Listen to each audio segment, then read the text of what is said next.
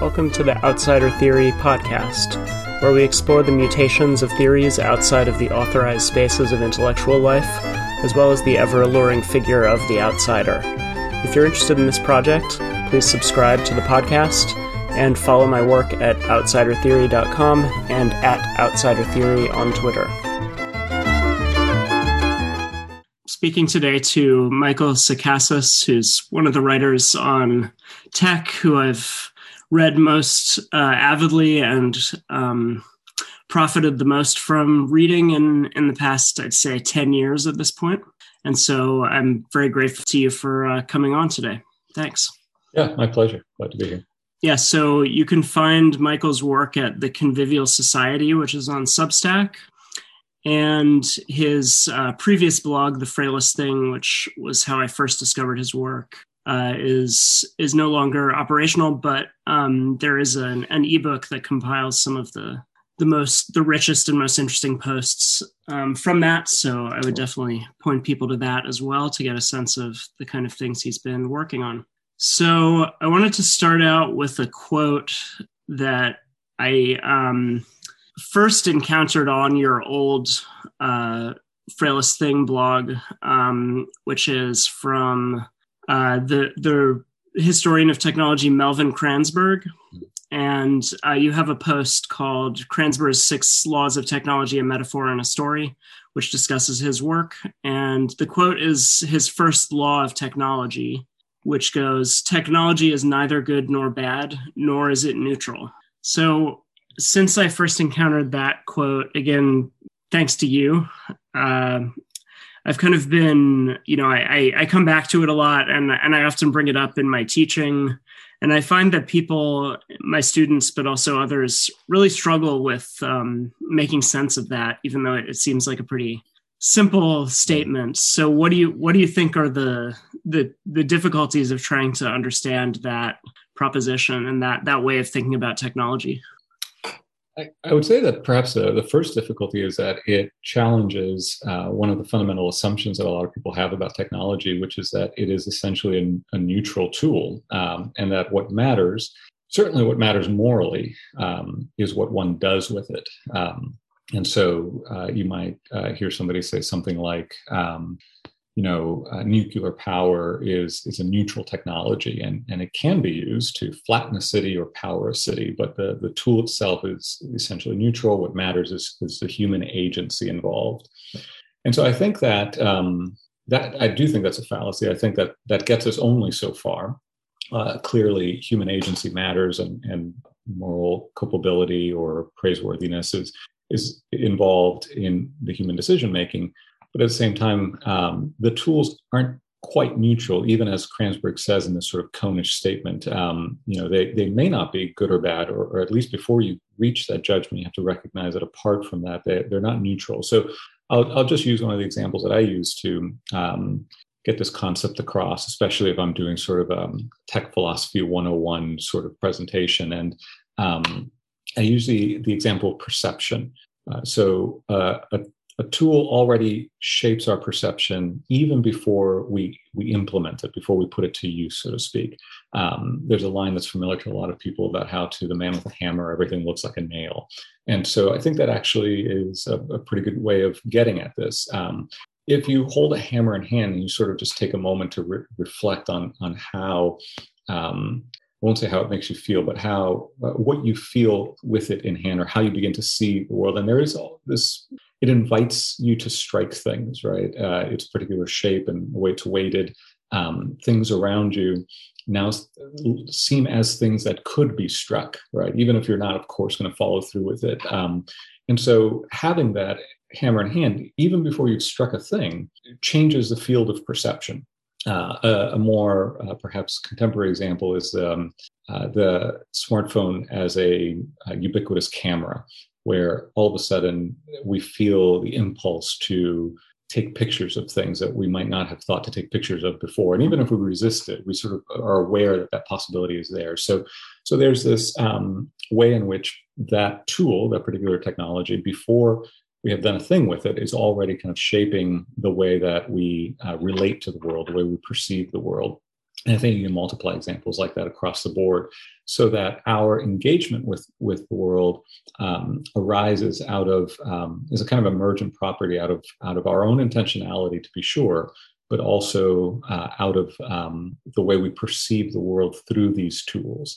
And so this is not to say that, again, a technology is good or bad, only to recognize the ways in which it already is shaping the contours of our experience of the world. And then one last example that I use of this, which became especially pertinent to me in recent years, is something like ultrasound technology for the perception of the fetus in vitro, right, in utero. And when we found out the gender of our child, our first girl, that changed for me the experience of being, a father to be. It recast that experience. In some ways, I would maybe even argue it added a dimension of meaningfulness.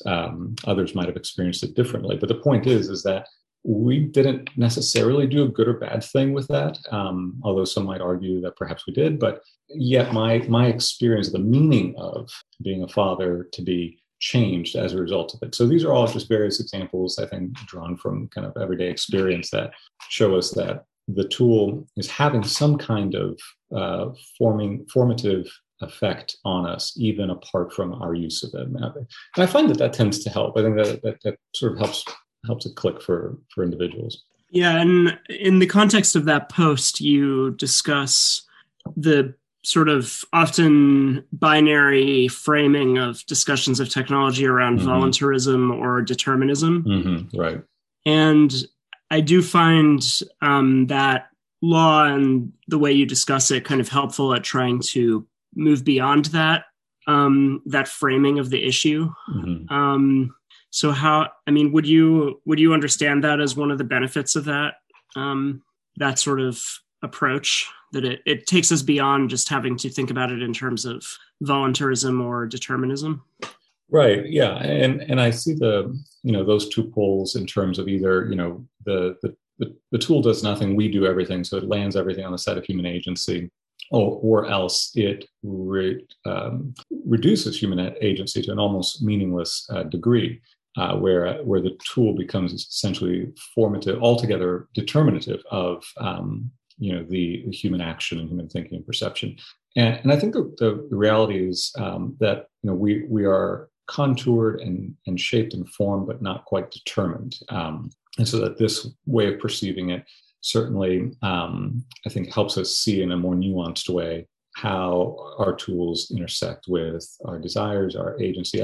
I talk too about tools becoming habit forming, and I have a kind of layman's Aristotelian moral virtue theory of moral formation. So these habits become really important. They create dispositions in us, and again, it doesn't matter whether you've been doing good things or bad things with these tools. Think, for instance, of how difficult it is for us to be patient, to abide the passing of time. And yet almost every technology we deploy, right, is premised on the idea of making things faster and more efficient. And so that's cultivating a certain disposition towards time in us. So yeah, I think that it helps us get beyond this sort of debate about whether everything is determined by our tools or whether, it's just a matter of our agency. It's more complicated, essentially, I think, is the answer. So, Kranzberg would be one example of this, but I think one of the values of your work is that you return us to certain thinkers who were engaging with the larger effects of technology prior to the rise of the internet and thinking about what they have to say to us today and how their thought applies to our situation. And I think the list that you often provide, including in your Twitter bio, is Jacques Ellul, Ivan Illich, Marshall McLuhan, and Neil Postman. And so these are all, as I take them, they all have in common being writers who are actually, who are quite erudite, but were also, their books were often bestsellers. They were, really quite widely read and discussed in their time. and have kind of fallen by the wayside in more recent years. And they all also were writers who were thinking about media ecologies prior to the rise of the internet. And, within that genealogy, Postman is sort of the latest, the most recent figure, but obviously his most noted work is Amusing Ourselves to Death about television from the 1980s. So, I think this is a really valuable project. And I'm curious is there a way of capturing what this sort of lineage of these four thinkers offer today that's largely missing from the sort of standard conversations about these issues? Yeah, I sometimes joke that I've never had an original thought. All I'm ever doing is sort of just repeating and reapplying, the work of scholars such as the one that you listed.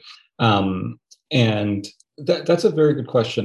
There's a sense in which even the set of four that you mentioned would not even entirely agree with one another. Postman ended up being rather critical of some of Illich's views of schooling, for example, and I think to some degree grounded in a kind of misunderstanding of what Illich was saying. But I wouldn't say that they have a kind of a unified, theory that they're advancing or that they're all on the same page altogether.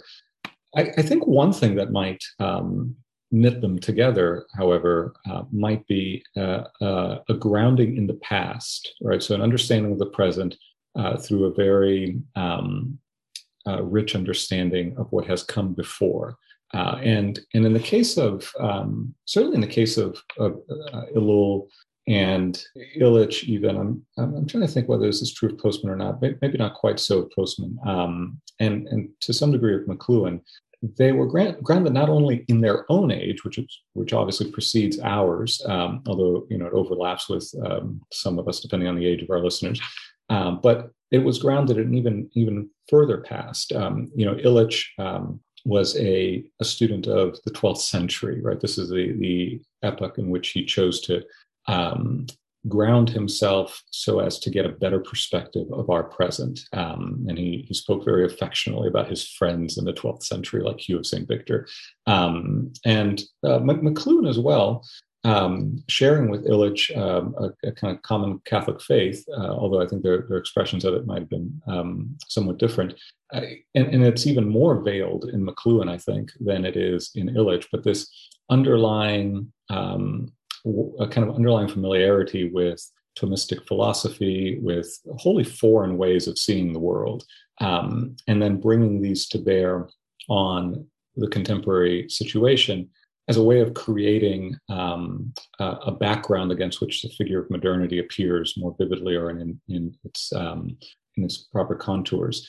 And so that I think would be one thing that grounds them. Their experience and their thinking in a variety of different ways was grounded in the past so as to make better sense of the present. And I think a lot of our contemporary discourse about technology it does not escape a kind of a presentism, right? All we know is what has happened in the immediate past. We barely remember a decade ago with regards to, a lot of popular analysis of technology. So this grounding in the past is one thing. And then I think each of these would have said that there is some commitment to an understanding of human flourishing that grounds their explorations of technology. For Illich, who has been most on my mind over the past year, I think this is explicitly the case. He's known primarily as a savage critic of modern institutions, as one popular blurb of his books has it. But one of the things that I try to emphasize is that he is a critic in the service of a good, right? It's not just that he is critical of institutions or reflexively anti-institutional. It's that he has some understanding of the conditions in which human beings flourish. And he is critical of the institutions that undermine that, or of the tools that undermine, the kinds of tools that undermine that. And so I've said in one of those old posts on the old blog that, what animates the critic of technology is ought not to be, at least in my view, just a curiosity about technology per se, but technology being a means to an end. It should be some other end, right? So, the critic that is animated by a political ideology that he wants to see realized, or she wants to see realized, looks at technology in light of that larger goal that they want to see realized. And you can see that politically or religiously.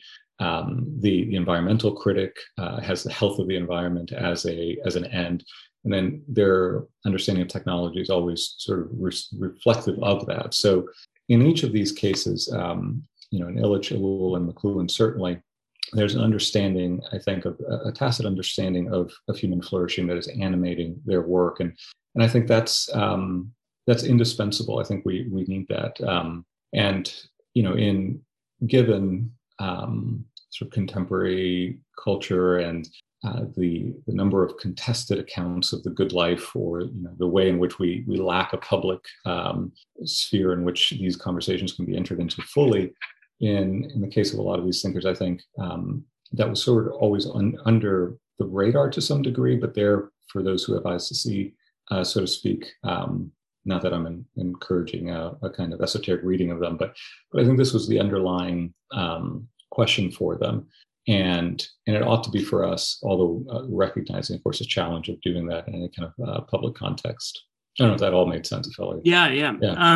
I mean, going back to what you said about their, I think part of what's interesting about this lineage or genealogy is precisely that it's not, it's certainly not a kind of a space of uniformity or agreement, right?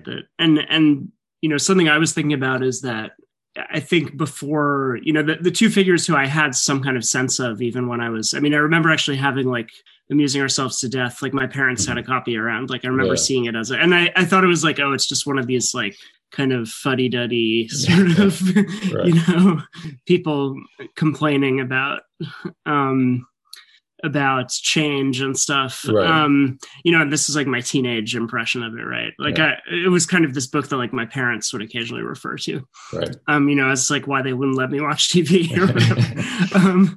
But then, the other figure who I'd say even going back like quite a long ways, I had some sense of was McLuhan, right? Mm-hmm. Whose reputation was almost the opposite, right? Of being a kind of prophet of a very positive vision of change that was associated with this more optimistic reception of the impact of television from an earlier period. So, that seems like an interesting, apparent opposition, at least in terms of the sort of popular reception of their work. Right. And so the way that kind of going back to the Kranzberg point, right? I think the way that you're seeing a continuity between these, at least superficially opposed figures, would be that they're both kind of trying to make sense of this non-neutrality, right? This the broader shifts that are associated with these changes that they can't be reduced to a simple judgment of good or bad. So I don't know. I don't know if you've thought about that. Again, this is like my superficial, like early impression of these two thinkers, but it's notable to me that they on some level seem like opponents. Yeah, and that's a great point to address. I think you're right about the popular impression. And McLuhan especially seems to me to be susceptible to people having some vague impression of him, where whether it's Woody Allen pulling him out of from behind the camera, or these catchphrases. And that scene is actually about people having a false impression of him, right? Because it's like he's pulled out to correct the annoying guy in the like waiting in line at the movies who's like pontificating about him. Exactly. You know nothing of my work, right? Is the line, yeah. And so and I think he entered the zeitgeist most pronouncedly, with these catchphrases that so many of us are prone to use or be familiar with, the Medium is Message, or the Global Village, and then in the 90s, at the beginning of the internet era, Wired, I think, has a lot to do with the resuscitating of his cultural influence by naming him their patron saint. And yes, I think I would say they know nothing of his work in a sense, right? Because I can certainly see how there are elements of his work that if you were so inclined to kind of read it in a '60s era techno-utopian frame, you might see it that way. You might, be forgiven for taking it that way. But I think he was very clear, especially in interviews, that he was trying to understand. And I think this is really important of all these thinkers. And I think you alluded to it in your question. They are trying, above all, to understand. They recognize that modern technology is radically reshaping how human beings live, how they think, how they understand themselves, their relationships to the world. It often occurs to me, and I make a point of saying, what we think of as modern technology, if we sort of fix it in the starting point in the mid 19th century, maybe slightly earlier with the beginnings of the Industrial Revolution, this is an infinitesimally small blip on the screen of human history, right? And to say that we even have reckoned with the consequences of mid 19th century technologies, I think is mistaken, to say nothing of how we are continuing to kind of alter that landscape so rapidly. In any case, I think McLuhan, Postman, and Lowell, Illich, they were sensitive to those profound changes and sought desperately to understand them. And McLuhan, I think, especially in his public writing, tried to simply help people understand without going to that question of judgment, of moral judgment, of saying this is bad or good. But then he'll say in an interview something like, he's asked, I think, if he would like to go back to another age, because a lot of these thinkers are always accused of being sort of reactionary, nostalgic for a golden age or whatever. I think none of them were.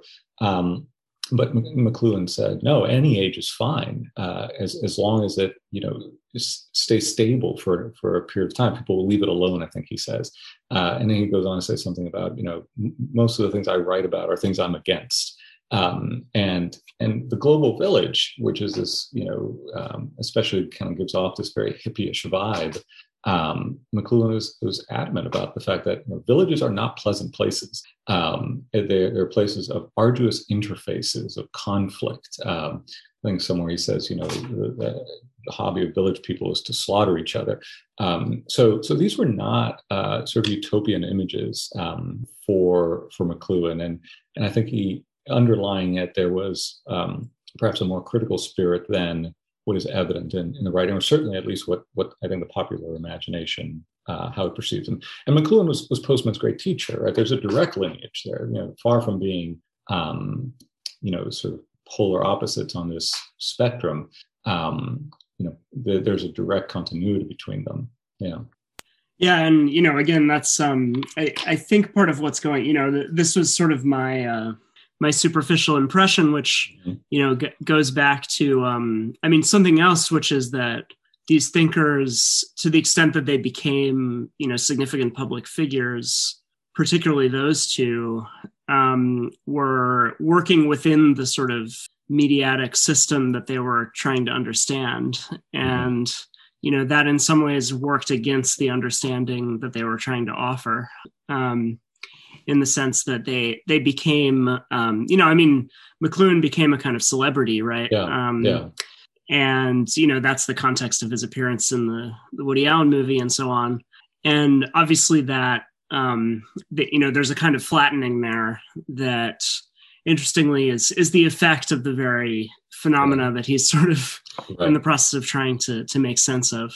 Yeah. So, this is something that interests me, and I think it was kind of implicit in what you were just saying, that one of the and this is very meta, but one of the things I'm always interested in is commenting on tech commentary, right? And what's wrong with it, right? Because I'd say actually, like, a lot of what motivated me to start writing about similar issues to the ones that you write about is just that I saw, other than your work and a few other people's, like, I saw just an incredible shallowness in the standard tech commentary, and what I felt like I was seeing was this immensely impactful set of changes, and a real weakness in the people who were kind of being given platforms to try to understand it.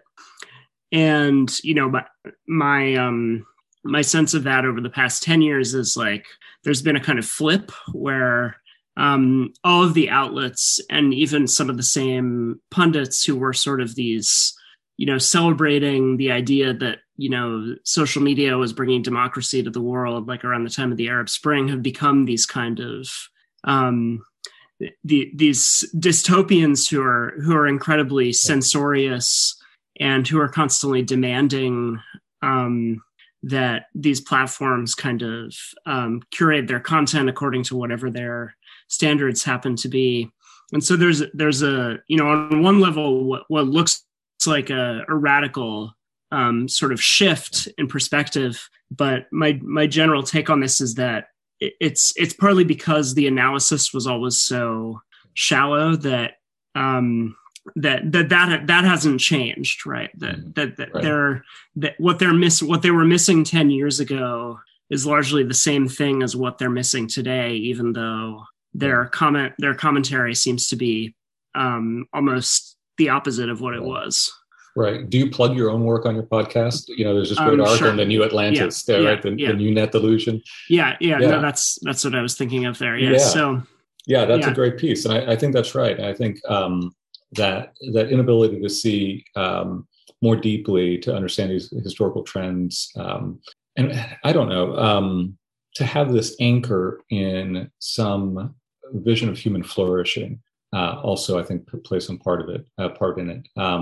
So that's right. I think I have nothing to add to that. I think you're spot on that. It's interesting. I wonder. I just read a piece by a historian of technology, Lee Vinsel, who was talking about offering this meta commentary about tech criticism, and I glossed it as the first rule of tech criticism is don't buy the hype. And in some regards, it's hype, right? What you described as sort of essentially hype. It's flipped its sort of valence. It's positive hype and then negative hype. But it remains at that level, right? It's either Silicon Valley and these new social media platforms are going to make the world safe for democracy again, or they're going to destroy democracy. And so at both poles, you're operating at this level of rather superficial analysis and hype. In both cases, oddly enough, believing what the social media companies are going to say about themselves in terms of what they're capable of doing and what their micro-targeting ads can accomplish, et cetera. But then just having a different take on whether it's going to be a net good or a net positive. But right, yeah, grounded in an inadequate and insufficiently grounded understanding of what these tools do and how they interact with human society. And limited by a historical amnesia that's... Right. That's at the opposite pole of what you were describing about people like Ellul and Illich. That is itself, an effect of the technologies that they're attempting to talk about. Right. Yeah, exactly. So. Go ahead. No, go ahead. Oh, I was just gonna, my own sort of, because of my background, my sort of grad school background and being in literature.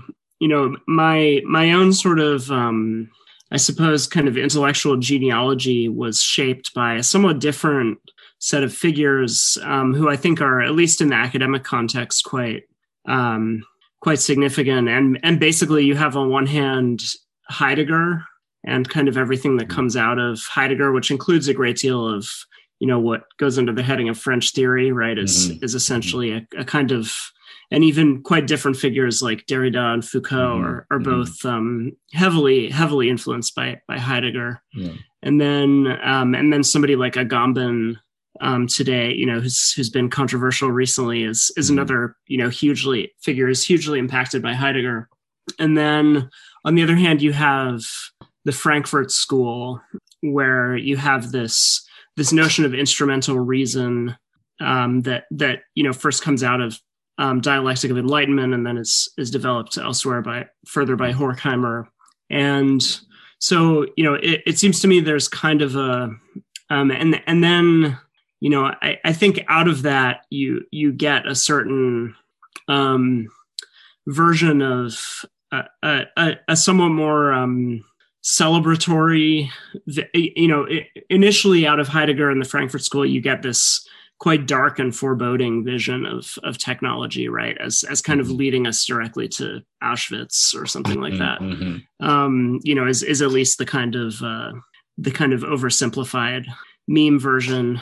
Yeah. But then as a sort of complicated reaction to that, you get this sort of cultural studies, the emergence of like cultural studies and, kind of discussions of mass media and popular culture, the sort of popular culture that's promulgated by mass media that becomes quite celebratory about its democratizing potential. And so that's, to me, that's kind of the history of like the humanities over from something like the 1940s through about the 1990s.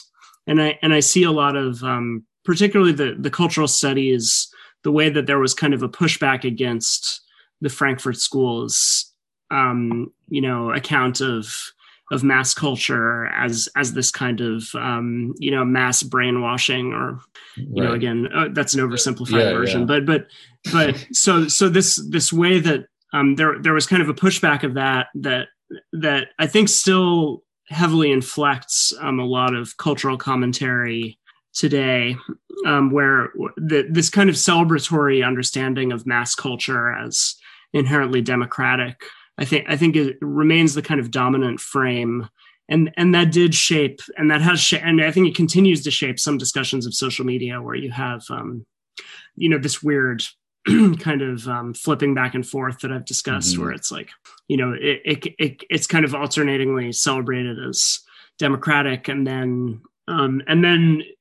switch back into being this kind of sinister domain ruled over by evil oligarchs and so on. So, that's kind of the frame that I first started approaching these issues from, partly because that was my sort of academic training. So I'm wondering, in terms of the thinkers that you work with more, what you see as their relation to that. I'd say maybe more kind of still dominant strain in academia, which I think filters into a great deal of sort of more popular criticism and commentary. Yeah. So the first thing that comes to mind is, in terms of the trajectory you're describing, is sort of a somewhat parallel trajectory in the fields that I'm a little bit more familiar with. Interesting, the PhD program I was a part of at the University of Central Florida was actually, at the time that I was there, in the English department. And so it had some of these elements to it, certainly. I was always sort of felt myself as being a little bit of a stranger in that milieu. My own interests were in the history and philosophy of technology, but in history of technology specifically, thinkers like Heidegger and Deleuze or Lewis Mumford, sort of these early critics that were speaking to technology before STS was sort of formalized into a discipline, or even history of technology was formalized into a discipline. Their work fell out of fashion in the late 70s and certainly through the 80s, in favor of another approach that took as its starting point to sort of granular studies of, I think of a historian who wrote a very granular study of the Harper's Ferry Armory and changes in machine tooling that led to conflicts with older forms of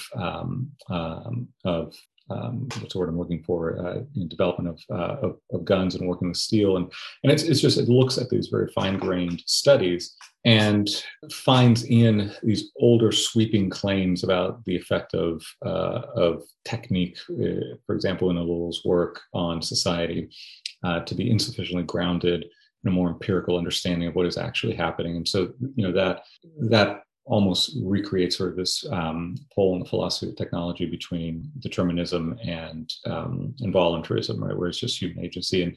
And I think that there's, in my view, it's helpful to hold these two in tension with one another, to value that granular study that grounds us in what is happening at this micro level. But the temptation, I think, to remain there is to lose sight of the larger trends. And I think part of the problem as well is that these older figures were seen as being too prescriptive in their work, at least by implication of what they were critiquing.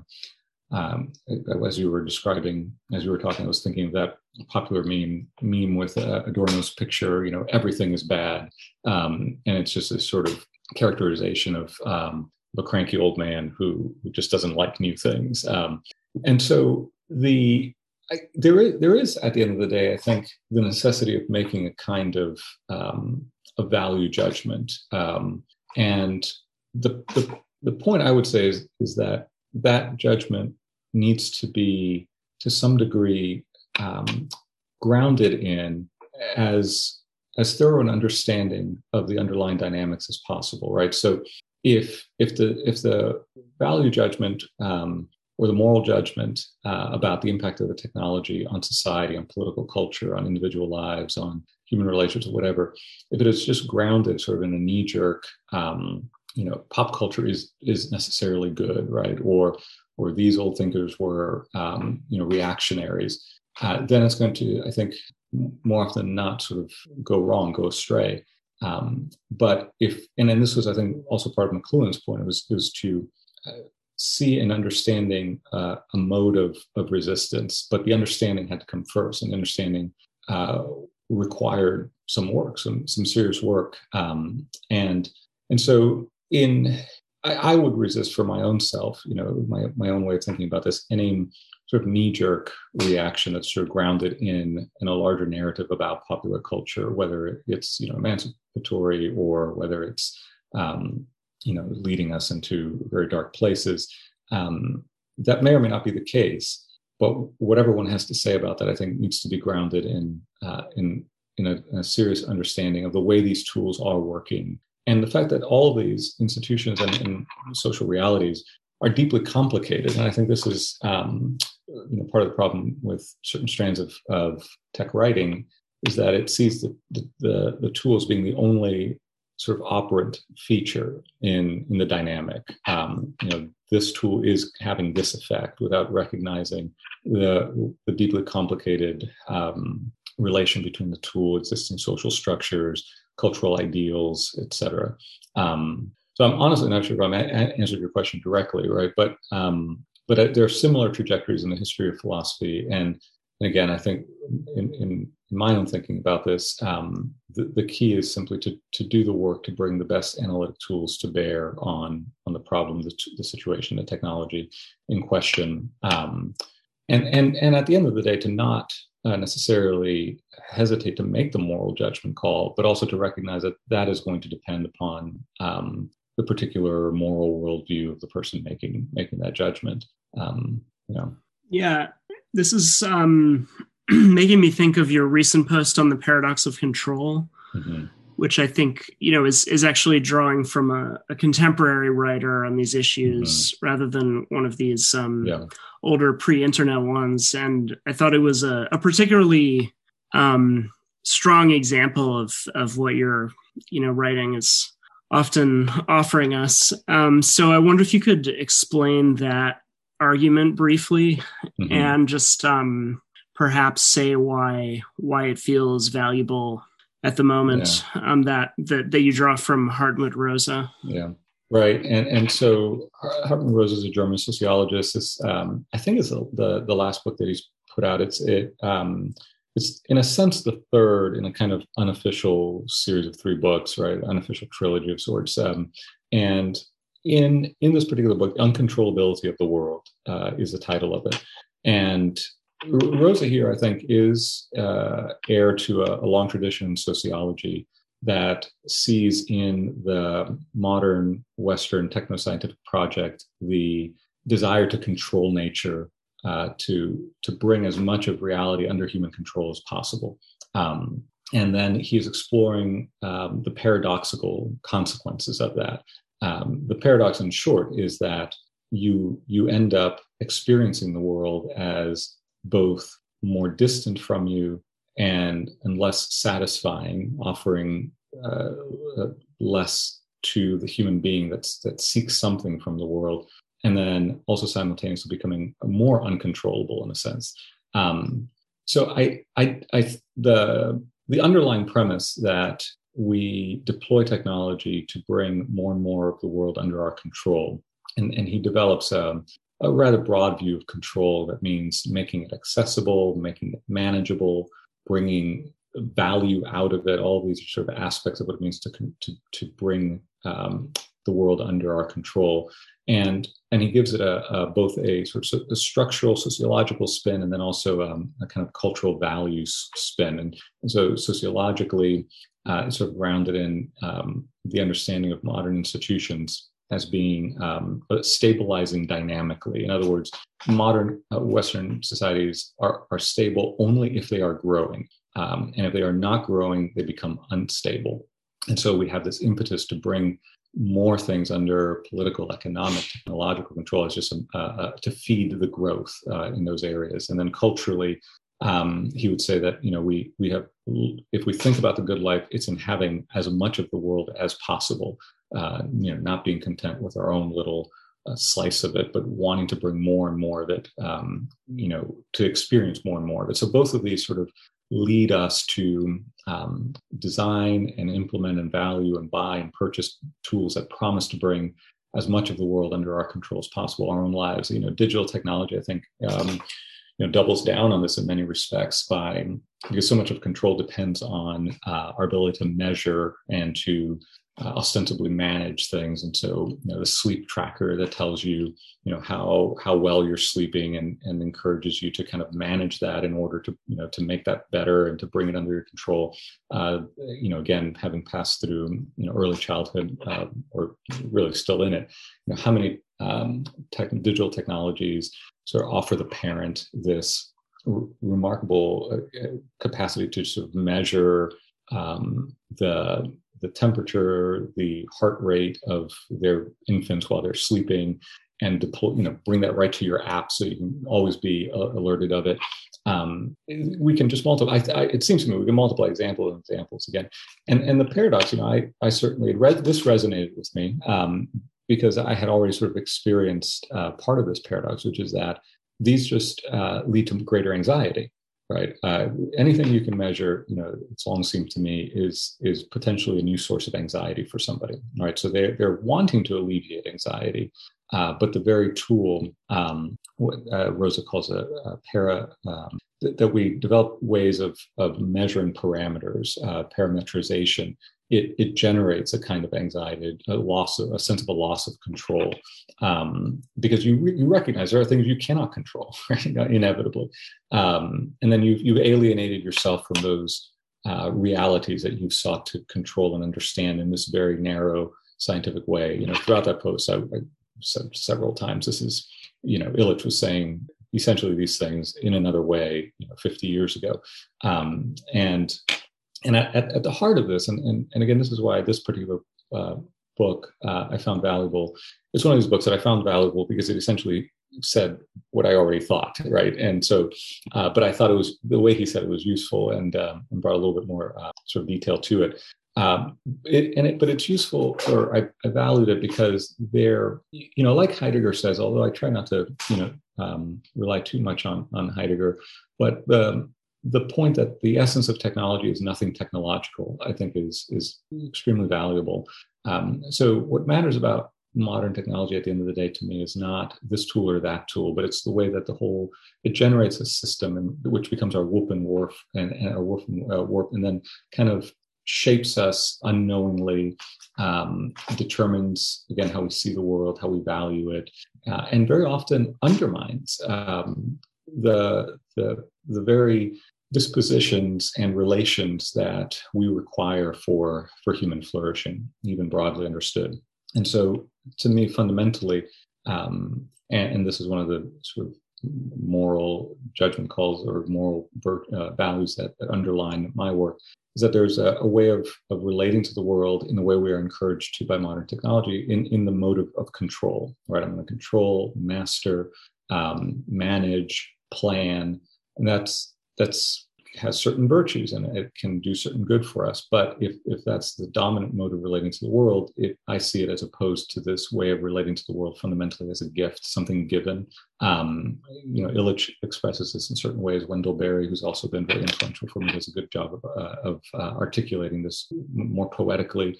And so that in this particular book, in Hartmut Rosa's book, what I encountered was a way of articulating this in the language of sociology, but also exploring the mechanisms by which we feel this frustration. His underlying premise is that we feel frustrated by the world. The more we try to bring, the more it falls silent and mute to us, and we feel increasingly alienated. And not only from the world as in sort of the natural world, but I think even from one another, right? To the degree that we begin to see human beings themselves as just standing reserve for our own projects of personal fulfillment, et cetera, right? And I think even in our human relations, the digitization of human relations has made it possible to control them, to manage them in a way, to not allow for what Illich frequently described as simply the surprise, right? The possibility of surprise. In many respects, we don't want to be surprised. We want to know exactly what we're getting, and we'll value only what we think we want. And we deploy our tools to kind of keep the world at bay, as it were. The we here obviously is very generic, and this is not sort of a universal condition, but I do see it as a tendency built into the modern sort of techno-social configuration. And certainly it taking the shape of a temptation that we become increasingly susceptible to, and that we have to sort of work at to resist, if of course we're interested in resisting it, right? Yeah, no, I mean, going back to my sort of intellectual genealogy I was describing, to me this resonates a lot with the Frankfurt School kind of instrumental reason account, as well as some of Heidegger, as you brought up. But it also sort of brings it close to our contemporary experience in a way that I think is really valuable, and points to some dimensions of it that are that are somewhat different from in sort of tenor from the original accounts of that. Yeah. There was a section in the book, and I began sort of trying to sort of summarize the work, present the argument, and I realized, that I had hit like 2,000 words, and I was only like 10% into the book, so I had to better speed it up a bit. So there was one section in the book where he walks through sort of the life stages of infancy, and then childhood, early adulthood, and finally old age and death, and sort of explores how contemporary tools sort of impact our attitudes towards what is happening in these stages, and in the way it shapes our understanding of it, and how this dynamic that he's laid out theoretically sort of plays itself out in these different, very concrete ways. And I think modern readers or readers will take up Rosa and find a lot that resonates, I think, with their experience in a way that I think would be helpful and illuminating. The other part that I got a lot out of was this point about dynamic stabilization, mm-hmm. which, as you said, is something that is obviously central to Illich's work, although not in those exact terms. But so this paradoxical idea that our societies achieve stability only by remaining by growing, right, by mm-hmm. expanding, by constantly, right. Constantly kind of continuing to develop in some way. This struck me in relation to a figure who's been central to like a lot of my writing, is Peter Thiel, mm-hmm. who has an interesting account of this, which I think, also ties into an element of it that would differentiate, I'd say, the sort of early 21st century version of that from perhaps the early 20th century version of that, which is something like this. So dynamics. So Thiel's idea is essentially that, our societies risk collapse if they can't make these kind of what he calls 0 to 1 developments, right? Which are these kind of these technological paradigm shifts, right? That bring about a sort of huge transformative growth that that kind of takes us to another level, right? And part of what he's saying here resonates with what economists have been saying, that if you go back to the sort of major inventions of the basically from the late 18th century, but particularly the 19th century through the first half of the 20th century, these inventions bring about a type of growth and a type of change in people's lives that is not paralleled by most of the post-war technologies, and particularly not paralleled by the mediatic technologies that have now become basically, when we talk about technology, we mean media technology, right? So there's this idea that part of what afflicts, that the Thiel's, and this is why he's into space exploration and various other things. Part of his idea is that, his terminology is like bits versus atoms, right?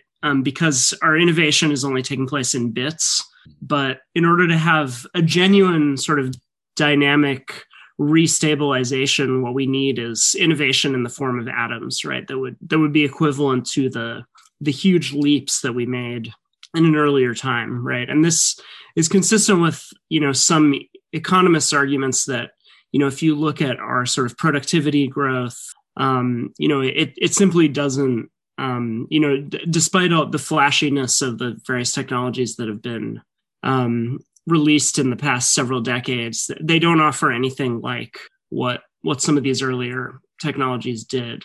And so what I'm getting out of all of this is that we might think of what we're experiencing now as a kind of fake dynamic stabilization, where we're actually reaching for these technologies that provide a kind of simulacrum. And, this would be also a sort of postmodern distinction, that would be pitting essentially post-industrial against industrial economies. That essentially what we're experiencing is a kind of simulacral dynamic stabilization, right? That only achieves a kind of phantom stability that is far more tenuous and threatened. Yeah.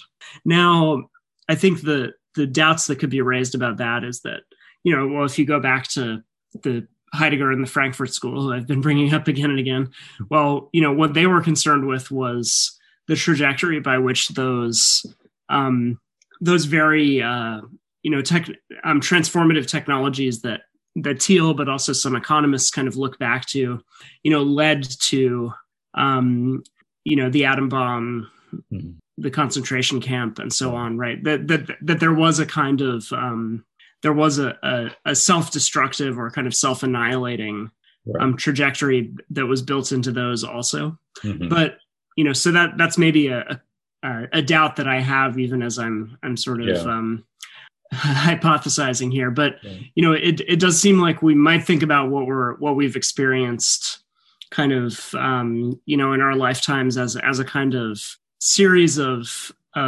efforts in this direction of dynamic stabilization that are not even sufficiently dynamic, right? Yeah, right. So I don't know if that. Again, this is extremely hypothetical, and I'm not even sure. I think there are a lot of questions that could be raised about it, but it does resonate again with these arguments made by someone like Thiel and some of these people who are trying to shift the focus away from media technologies and towards these other types of technological transformations that they would argue provide a more substantial stabilizing dynamism. But they would still want, in other words, the underlying premise would still be that we must grow just in this other dimension along this other axis in order to remain stable, right? Exactly. Yeah, right. And I think someone like Illich would say you're still essentially operating under ultimately self-defeating assumptions, right? That the alternative for Illich, at least at one phase of his career in the early 70s, when he wrote Tools for Conviviality, which is the one book in which he lays out what some might see as the closest he comes to sort of saying here's a kind of political social vision that forms an alternative to industrial productivity. And I think what he would advocate for is a more traditional account of society where we don't require growth to stabilize. And I think, Illich recognized one, even at that point, I mean, he grows a little disillusioned, a lot disillusioned with even the prospects of achieving that. And that leads him along other lines intellectually. But even at that point, he recognizes that it's not that you're sort of becoming entirely deindustrialized, right? It's that it has to be the role of industrial technology, of growth, needs to be balanced given his understanding of what human beings sort of require, the rate of change that is hospitable to human flourishing, et cetera. And certainly for the environment even, right? That unlimited growth he saw is eventually leading to environmental degradation. And that it was a myth, right? You could never get to the point where you were going to provide a kind of bourgeois middle class existence to all 7 billion people on Earth. And so there was some radical change that had to happen in terms of what we expected, what we were willing to. The temptation, I think, from one side would be to say what we were willing to sort of settle with. But I think Illich's point would be that it's at the end of the day, you would find it's not a settling with, right? That we're sort of stuck in an economic mode that must produce ongoing human dissatisfaction in order to proceed, in order to continue to grow, which it needs to do in order to sort of stabilize. And so, Illich thought that what was required is, again, just a fundamental reordering of how we conceived of what would amount to a good human life, but also a good social life and a good relation to the larger environment of which we were a part. And in his view, it could not be premised upon unlimited growth. It had to find some other way. And I think Illich understood how deeply complicated such a transition would be, the costs that would be entailed by such a transition, and how unlikely it was going to be. But in his view, it's either sort of consciously make that transition, or else sort of he has a line somewhere where he says, sort of manage the unfolding disaster in a belatedly technocratic manner, right? And I don't know, that seems that line resonates to some degree with our present situation. Like I said, he sort of became disillusioned with the possibility of having that realized, and the mood of the late 60s and early 70s sort of passes, and Illich recognizes that he has to go down another path, which is to sort of understand the certainties, what we call the certainties that make such a transition to a more convivial mode of life unappealing or implausible to people, and then eventually leads them to understanding how technology sort of shapes our perception and our understanding of the body. And so that's sort of the trajectory he goes on. But I tend to, this sort of seems right to me. So I'm not an economist, so I don't pretend to sort of understand economic theory or to be able to speak to it intelligently.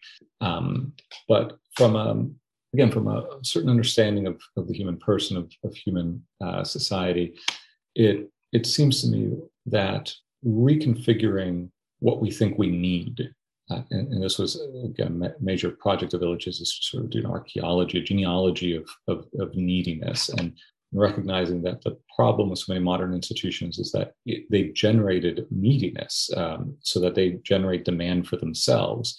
This was at the heart of his critique of modern medicine, modern education. And so it leads to a disempowerment. We feel ourselves increasingly unable to do stuff. So it almost tracks to some degree, I think. I see how it could be linked with this virtualization of our experience, right? Where, the dynamic you were describing, where we now have a kind of simulacra of growth. In some respects, we are being offered sort of this trade-off, right? You have increasingly sophisticated tools to manipulate virtual realities, and we are increasingly sort of alienated from the world of atoms and enfleshed sort of human relationships and local communities, and we certainly don't know how to care for ourselves. We increasingly depend on all sorts of service providers and professionals. In talking about this recently, I was a student gave me the example of how they had somebody in their workplace pass away, and he wanted to kind of talk with some colleagues about this experience, and one of them said, well, no, we can't do that. There's no counselor present, right? We have to wait for the counselor. And it's the sense that we cannot care for ourselves without the professional assistance of the certified expert in the field. And so this is all, I feel like listeners may think that I've gone way far afield from the original discussion here, but I think it's related, right? It's the question of generating needs, of becoming increasingly needy, unable to care for ourselves, that fuels the growth of the service industry, right? So it moves from industrial production of wares and goods, where we just need more stuff, to we need more services, to we need more virtual realms in which to sort of ostensibly find the social connections that were previously eliminated by the developments of the previous generation of technological tools.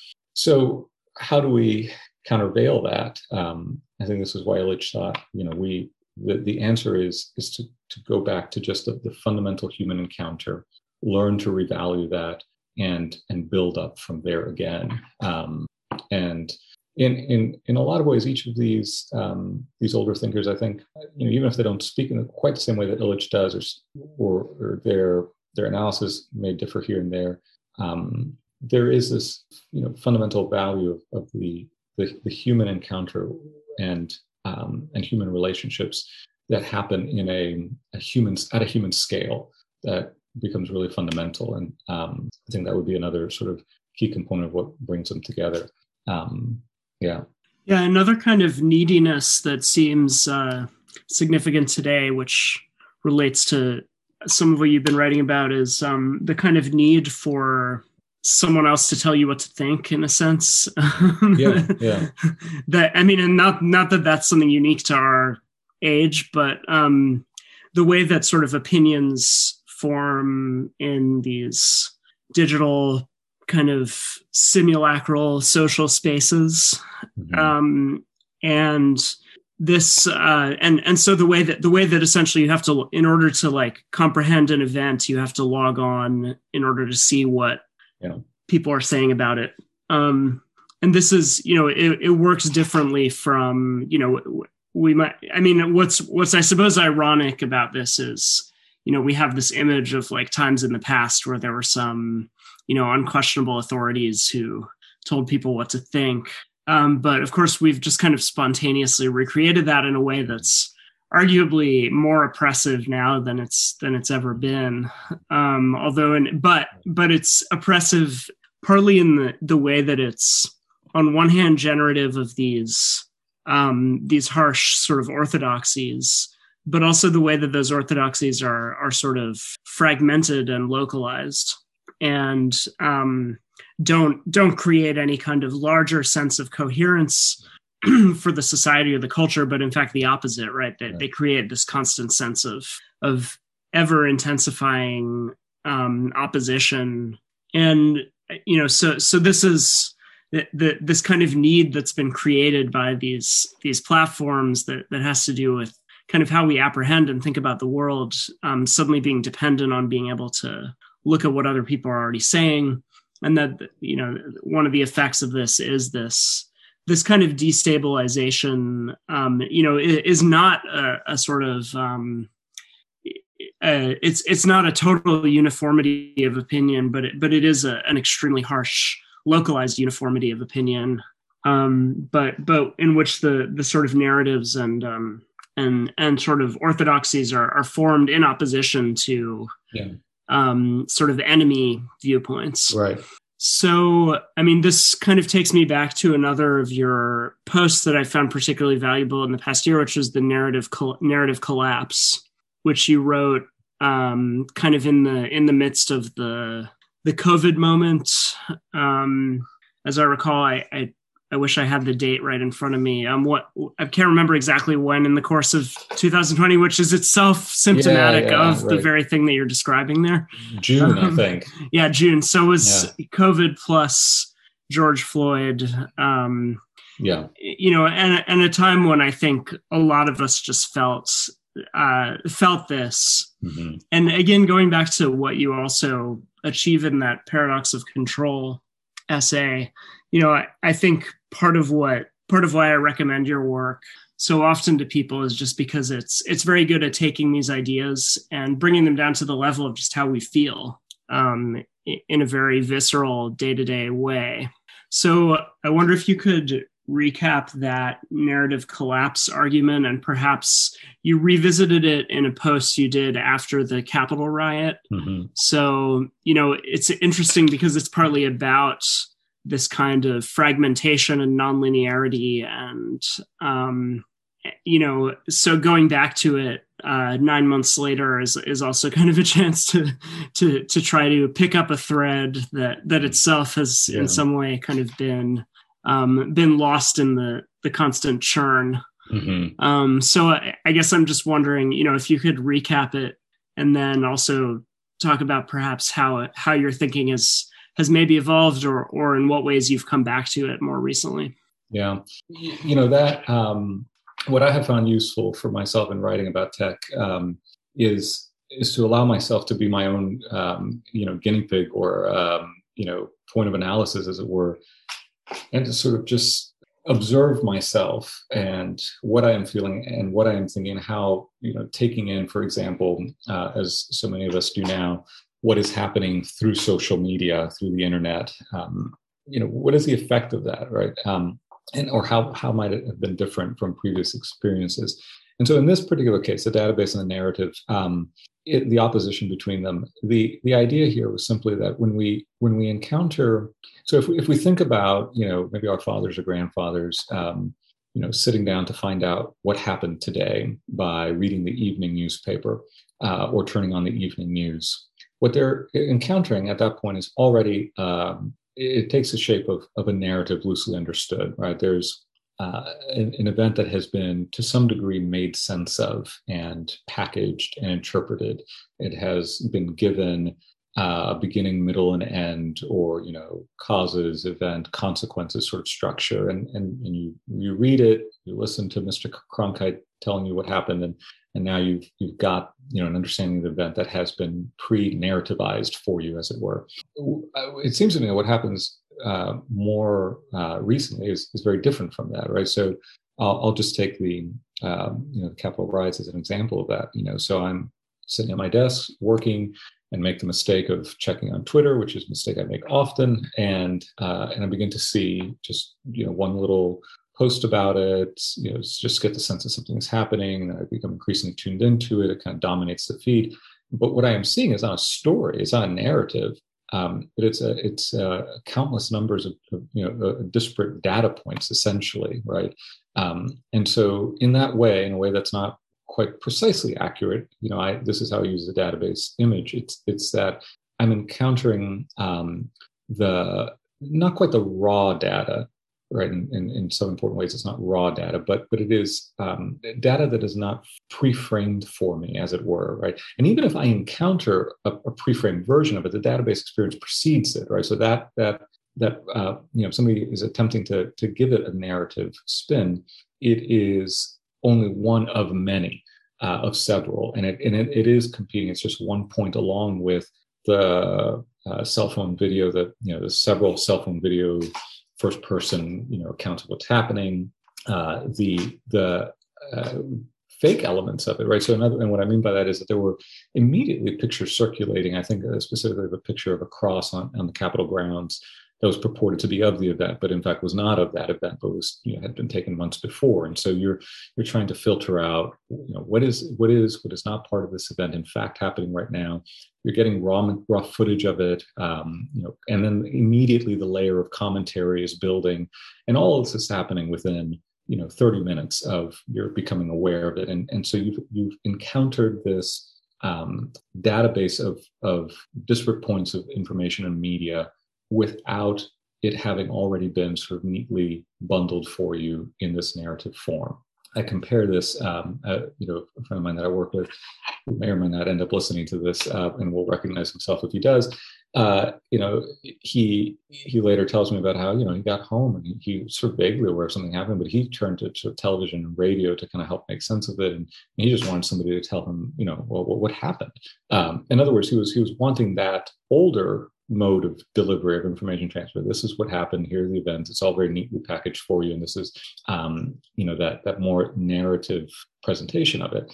Meanwhile, I've already sort of encountered a dizzying array of information. And in these situations, and the Capitol riot is just one case of this. I think of almost any sort of event that is happening in sort of quote unquote real time of any prominence, it quickly gets quickly gets mediated by so many different participants or non-participants and becomes part of the feed, that if you have a kind of generalized openness, right, to what is happening, and you're willing to hear the various accounts of what is happening, perspectives of it, I think becomes overwhelming, right? It's affectively overwhelming if it's an emotionally charged subject. It is intellectually overwhelming, and so inevitably, the safer route, as it were, is to default, as you described, to what are the people that I already sort of agree with and align myself with saying about this, and that becomes your default position, right? And so you retreat into these sort of niche sort of narrative groupings that you'll identify with, and they will to some degree help you kind of make sense of that. But there are not one or two of these, right? There's an undisclosed number of these, right? And so you get a hardening of these individual stories, because in a sense, or sort of narrative communities, if you will, because they're helping you make sense of an otherwise sort of imponderable present that, if you just sort of trust your own resources, you'd be overwhelmed by. But they've multiplied, right? And so you've lost the sort of larger consensus, right? There's no capital N narrative that everybody is sort of going to arrive at culturally, socially, in we might think broadly as the American culture, American society. You're just going to have a proliferation of niche understandings of this that are located not so much in place or in distinct communities, but in distinct online venues and forums and subreddits or however these groupings sort of evolve. And so I think that's a way of understanding what it is like to experience the world through digital media. It is primarily defined by the idea of a database that you may try to do your best to kind of work through. And then it generates, what I've sort of talked about is the sense that everybody's a conspiracy theorist from somebody else's point of view, right? Because we all are trying to kind of draw the red line to all these facts and say, look, here's the pattern. And it's entirely plausible for somebody else with a different run through the database to see a different pattern, and each of us to seem as if we're just sort of wildly maniacal to the other. And then the degree to which we buy into a community that sustains us, because the image of the conspiracy theorist is sort of the lone individual who's got this crazy idea, and the rest of society sort of says, well, no, that's obviously wrong or misguided.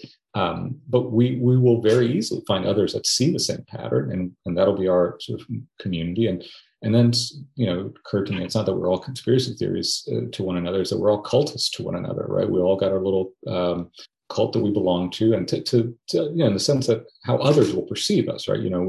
We've bought into this idea of, and it's not just that we have a take; it's that we have a view of reality that becomes wildly different. And so that's sort of the essence of that post. And I think that to me it remains a frame that I return to again to sort of understand my own experience, but also to sort of understand the dynamics that are driving contemporary discourse. And even the question of journal, I applied this to sort of the running debate about journalism. It seems to me that we no longer see journalism as providing information, because the information now is essentially on offer. This is to say nothing of the fact that there is, of course, hard investigative work that needs to be done and is valuable, and that just because I have access to the internet doesn't mean that I have access to everything an intrepid journalist might be able to discover. But my sense is that I can get the facts of an event as it is happening. So I don't need, the Times or the Post or the Tribune or whatever to tell me what is happening. And so the narrative function is foregrounded. And so the giving, the providing of the narrative sort of becomes the foregrounded aspect of what is happening in journalism. The gathering of facts is backgrounded, at least in the impression that I think people are beginning to develop. But when we see it that way, then it's increasingly likely that we're going to see this because we think of narrative as being motivated, biased, and thus we will see something like the Times not as the paper of record, right, but as the paper of record for the coastal elite, or whatever kind of jargon we might use to characterize what we're how we perceive it, and it sort of furthers this idea that we are just splintering into our kind of niche communities. That our own, I think I owe this phrase to John Askinos, our own sort of cinematic universes, essentially, right? And it's easy, I think, for some people to sort of assume that their ideological opponents are in a cinematic universe, but in a sense, we all are, right, in this sort of database framing of it. Yeah, and I think something also valuable about this and about your perspective is there's a certain I guess simplified version of this argument, which would be the one that idealizes the Cronkite era, right? Which we've heard a lot of since 2016. Right.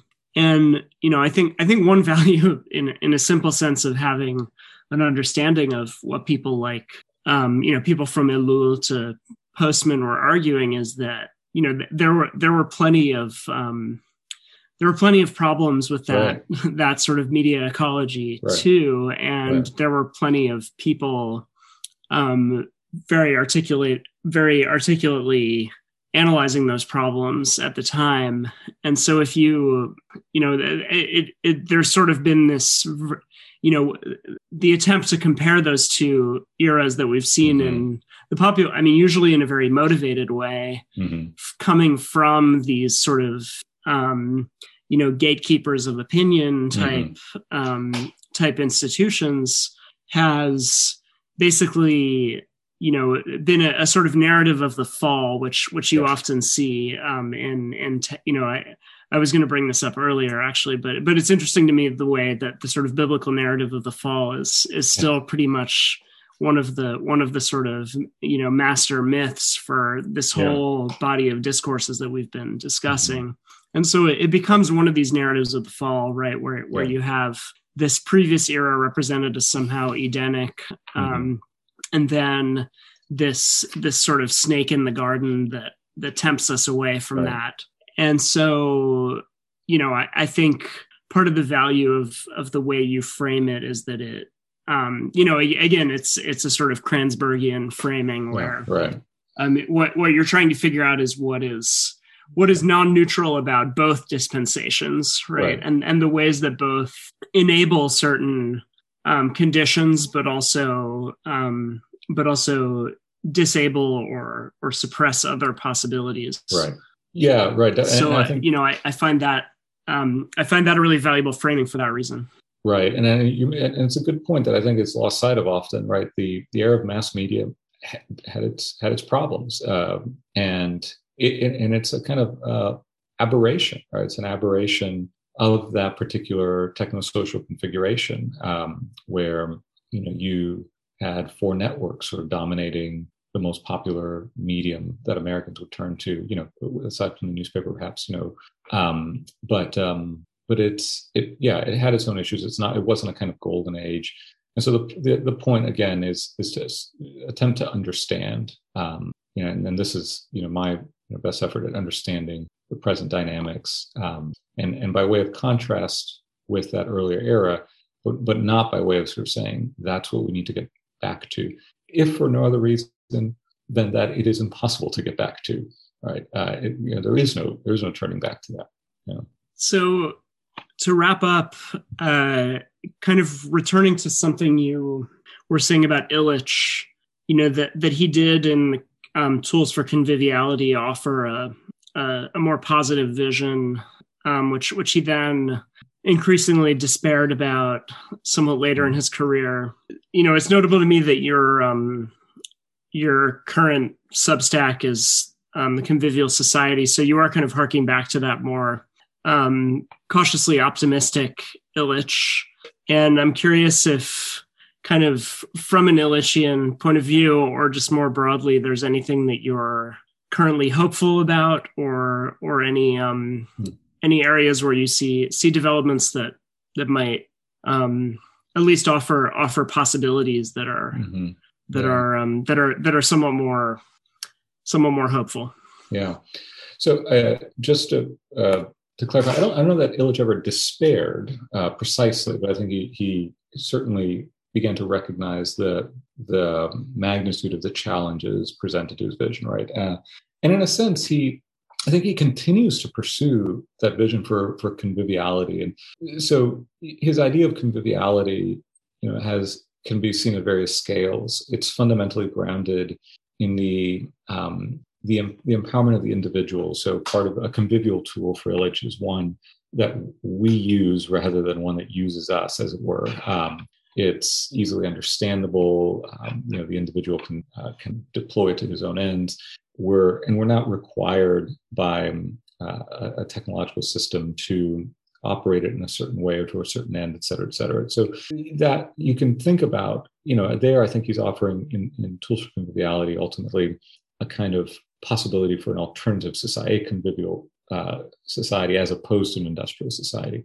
And the obstacles to that, like I said, become much more pronounced in his view. But there is still a possibility of, at a smaller scale, finding convivial relations, right, or trying to adopt a convivial way of life as an individual, as a family, as a much smaller sort of at the level of the mediating institution. That's Peter Berger's language, perhaps, or possibly Bella's language. But it's about the scale. So I think too that I try to make the point with regards to hope. Use the word hope. Illich, for example, tells us that we need to have hope as opposed to planning, and this is related to the earlier distinction I mentioned. How we receive the world. Is the world something we're just going to manage and thus manipulate to our own ends? Because if so, then hope that is an operant in those conditions, right? Illich was a Catholic priest. And although he was a very unconventional one in many respects and fell afoul of the hierarchy, he remained a Catholic priest. And so his thinking about hope, as is mine, is not grounded in what we can necessarily do for ourselves, our capacity to manage the world. And again, so I recognize that's sort of limited in its applicability, certainly to the larger audience that I tend to write to. But I wouldn't say then necessarily, that the distinction I would make is that even if at times I'm not optimistic, I'm always hopeful, but there are personal reasons for that aren't, again, easily transferable.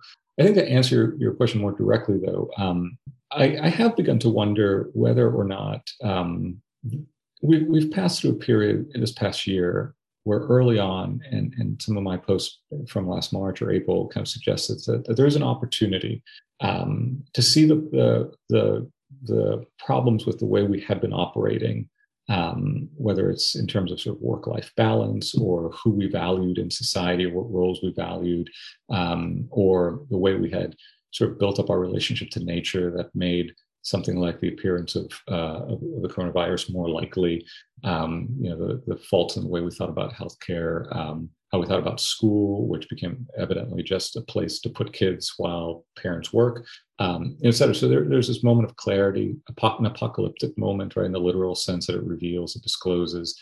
And then, the culture wars sort of took over and swallowed this up into their own dynamics.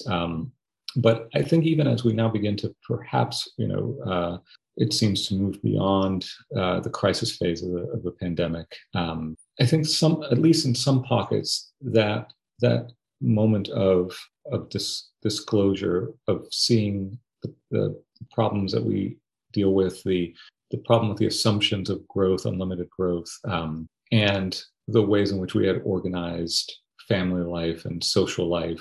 The real, you can't unsee those. I think a lot of people maybe go on and pretend as if those things never happened and just kind of default back to those earlier modes. And there's that language of kind of returning to normal. And then those would say, no, we saw normal wasn't working. So I think there still maybe remains at a smaller scale than what some hoped for at the beginning of the pandemic. It still remains a sense that some people are going to see things differently. And maybe out of that will come the possibility of reimagining what our tools can do for us. Illich was never anti-technology. I mean, he makes this very clear at countless places. But what kinds of tools? How do they empower or make us needy and disempower us and de-skill us, et cetera, not only in terms of our labor, but again, in terms of our capacity for care and human relation.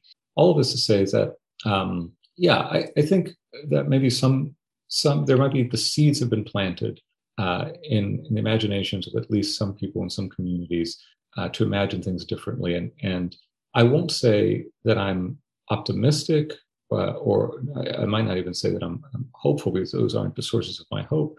But I am willing to be surprised, which is another Illichian, sort of formulation, right? That we're open to the possibility of surprise, and I'm maybe I would say I'm not hopeful, but I hope to be surprised, and I think there is a possibility that we might find some surprises. Illich, contrary again to I think the popular conception of him, insofar as people have a popular conception of him, he said he grew more optimistic when he saw what people were willing to do with their tools and the way they were willing to navigate systems and work against them and put them to purposes counter to what they were intended.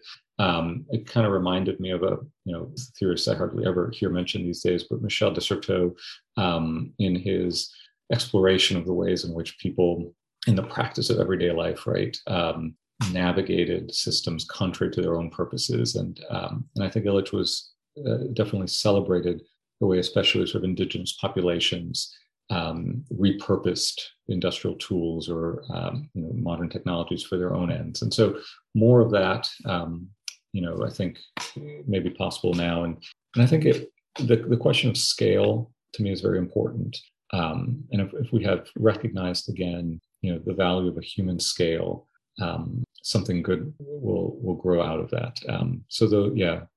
But like Illich, I don't prognosticate. I don't claim to know the future. Illich at one point said, "To hell with the future. It's a man-eating idol."